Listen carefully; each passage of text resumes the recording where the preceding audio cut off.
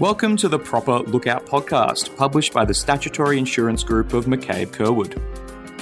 In this series, our CTP experts will discuss a range of topics, sharing their thoughts on an industry trend or an intriguing legal issue, explaining the intricacies of an important case, and hopefully imparting some of the knowledge that they have gained.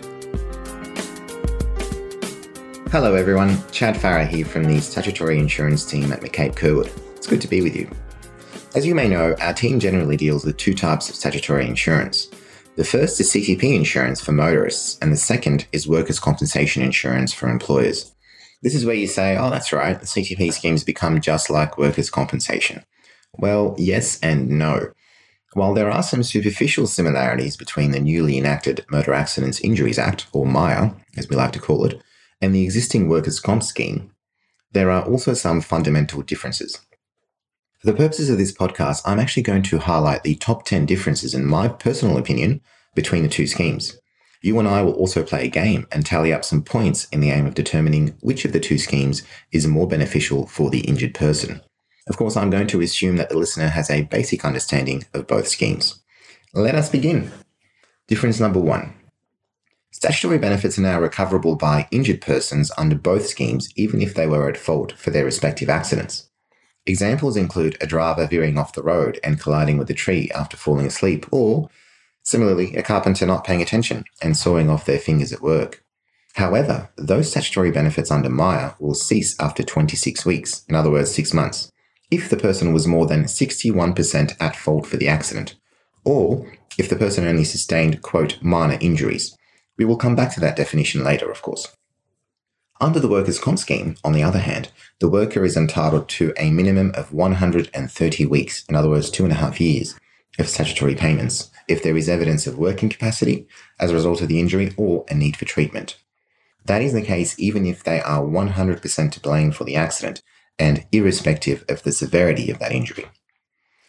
The conclusion we can reasonably draw here is that the workers' comp scheme seems to show a greater level of empathy with those who accidentally cause harm to themselves. The first point goes to the workers' comp scheme. So, workers' compensation 1, MIA 0. Difference number 2. For those who are 61% or less at fault for their accident, the statutory benefits under MIA are reduced on account of contributory negligence after the first 6 months. In contrast, nowhere under the workers' comp scheme does it say that statutory benefits are to be reduced on account of a person's contribution to their own injury. It can therefore be said that while workers are never penalised for hurting themselves at work due to inadvertence, motor vehicle users are always penalised for exactly the same thing, despite everyone being prone to error. That seems a bit unfair. Workers' compensation 2, MIA 0. Difference number 3. MIA creates a class of injuries called, quote, minor injuries, as we previously said. These are generally considered to be soft tissue whiplash injuries or minor psychological conditions. The purpose of this definition is to exclude people with those classes of injuries from recovering statutory benefits after the first 6 months. On the other hand, the workers' comp scheme does not exclude any injury from being compensable, so long as it was mainly caused by the employment. In fact, the workers' comp scheme now recognises, quote, workers with high needs and, quote, workers with highest needs as those who have more than 20% and 30% WPI respectively. The purpose of those definitions is to bestow additional statutory benefits on those classes of people on top of their basic entitlements. Workers' compensation gets another point. Workers' comp 3, MIA 0. Difference number 4. A common law action under MIA entails economic loss, but also non-economic loss. The latter is available if the person is over 10% WPI. A common law action under the workers' comp scheme, known as a work injury damages claim, only entails economic loss, irrespective of the level of impairment. The worker under the workers' comp scheme must instead recover a fixed amount of, quote, lump sum compensation that is proportionate to their level of impairment before being able to make a claim for work injury damages. Many consider lump sum compensation, or what we call Section 66, to be akin to non-economic loss, but it is in fact nowhere near as lucrative in value as non-economic loss under MIA. The conclusion we can draw here is that the workers' comp scheme simply does not cater for a person's pain and suffering to an adequate level, and so MIA gets its first point. The score is now workers' compensation 3, MIA 1. Difference number 5. An employer can cause their employee a recognised psychiatric injury and admit to it without the worker having an entitlement to compensation. This is actually known as the Section 11A defence and activates if the whole or predominant cause of the injury was the reasonable actions of the employer under certain circumstances, like, for example, performance appraisal or discipline. In contrast, all recognised primary psychiatric injuries are compensable with statutory benefits under Maya for at least 6 months. Of course, unless the person was mostly at fault for the accident and subject to a reduction for contributory negligence after the first 6 months. Maya has also adopted Part 3 of the Civil Liability Act, which deals with mental harm more comprehensively than the Workers' Compensation Scheme. Workers' Compensation 3, Maya 2. Difference number 6. All claimants under Maya can make a claim for common law damages after 20 months from the date of the MVA, or before that time if WPI is greater than 10%, unless they have suffered minor injuries. While there is no minimum waiting period for common law claims under the Workers' Comp Scheme, no claim can be made unless the worker reaches 15% WPI.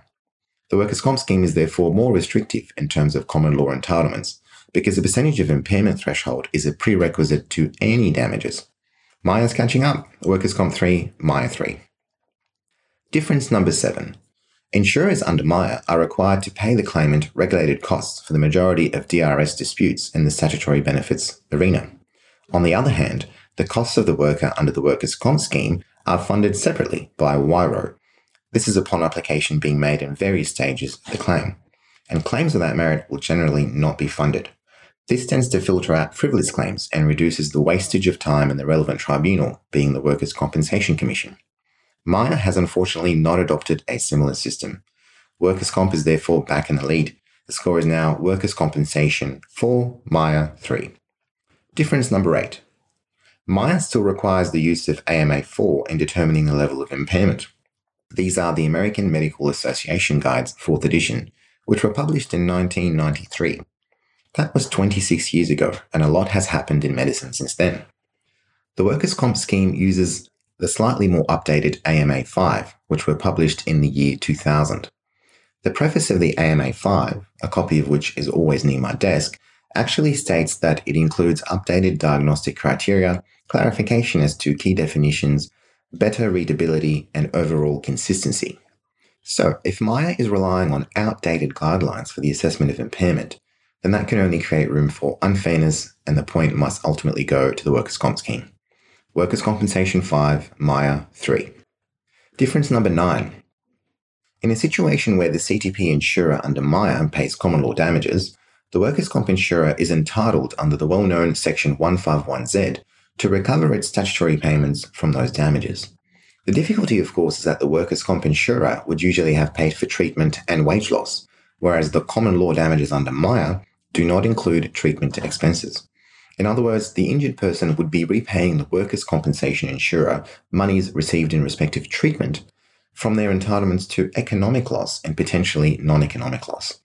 Section 151Z then only exists to dilute a person's entitlements to damages under Maya. The Workers' Compensation insurer would also be unable to recover from the statutory benefits received by the worker in respect of treatment because these are not considered, quote, damages for the purposes of Section 151Z. Now, I will not give the point to Maya per se, but I will deduct a point from the Workers' Comp Scheme for the above reasons.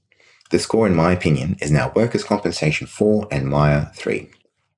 Difference number 10, the last difference. Maya not only allows the referral to a medical assessor in relation to the degree of WPI, but also as to the degree of impairment to the person's earning capacity. In other words, if the parties agree that there is a work incapacity, but are in dispute as to the extent of it, that issue can be decided by a medical assessor.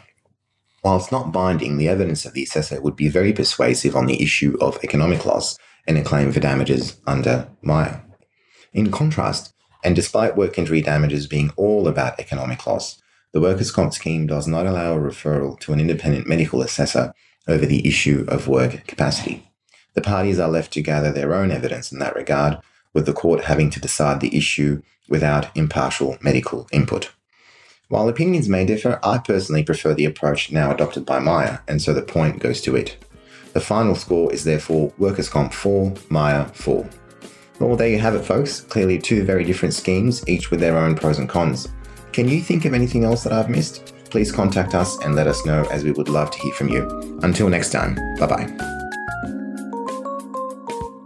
Thank you for tuning in to this episode of the Proper Lookout podcast. We hope you enjoyed it.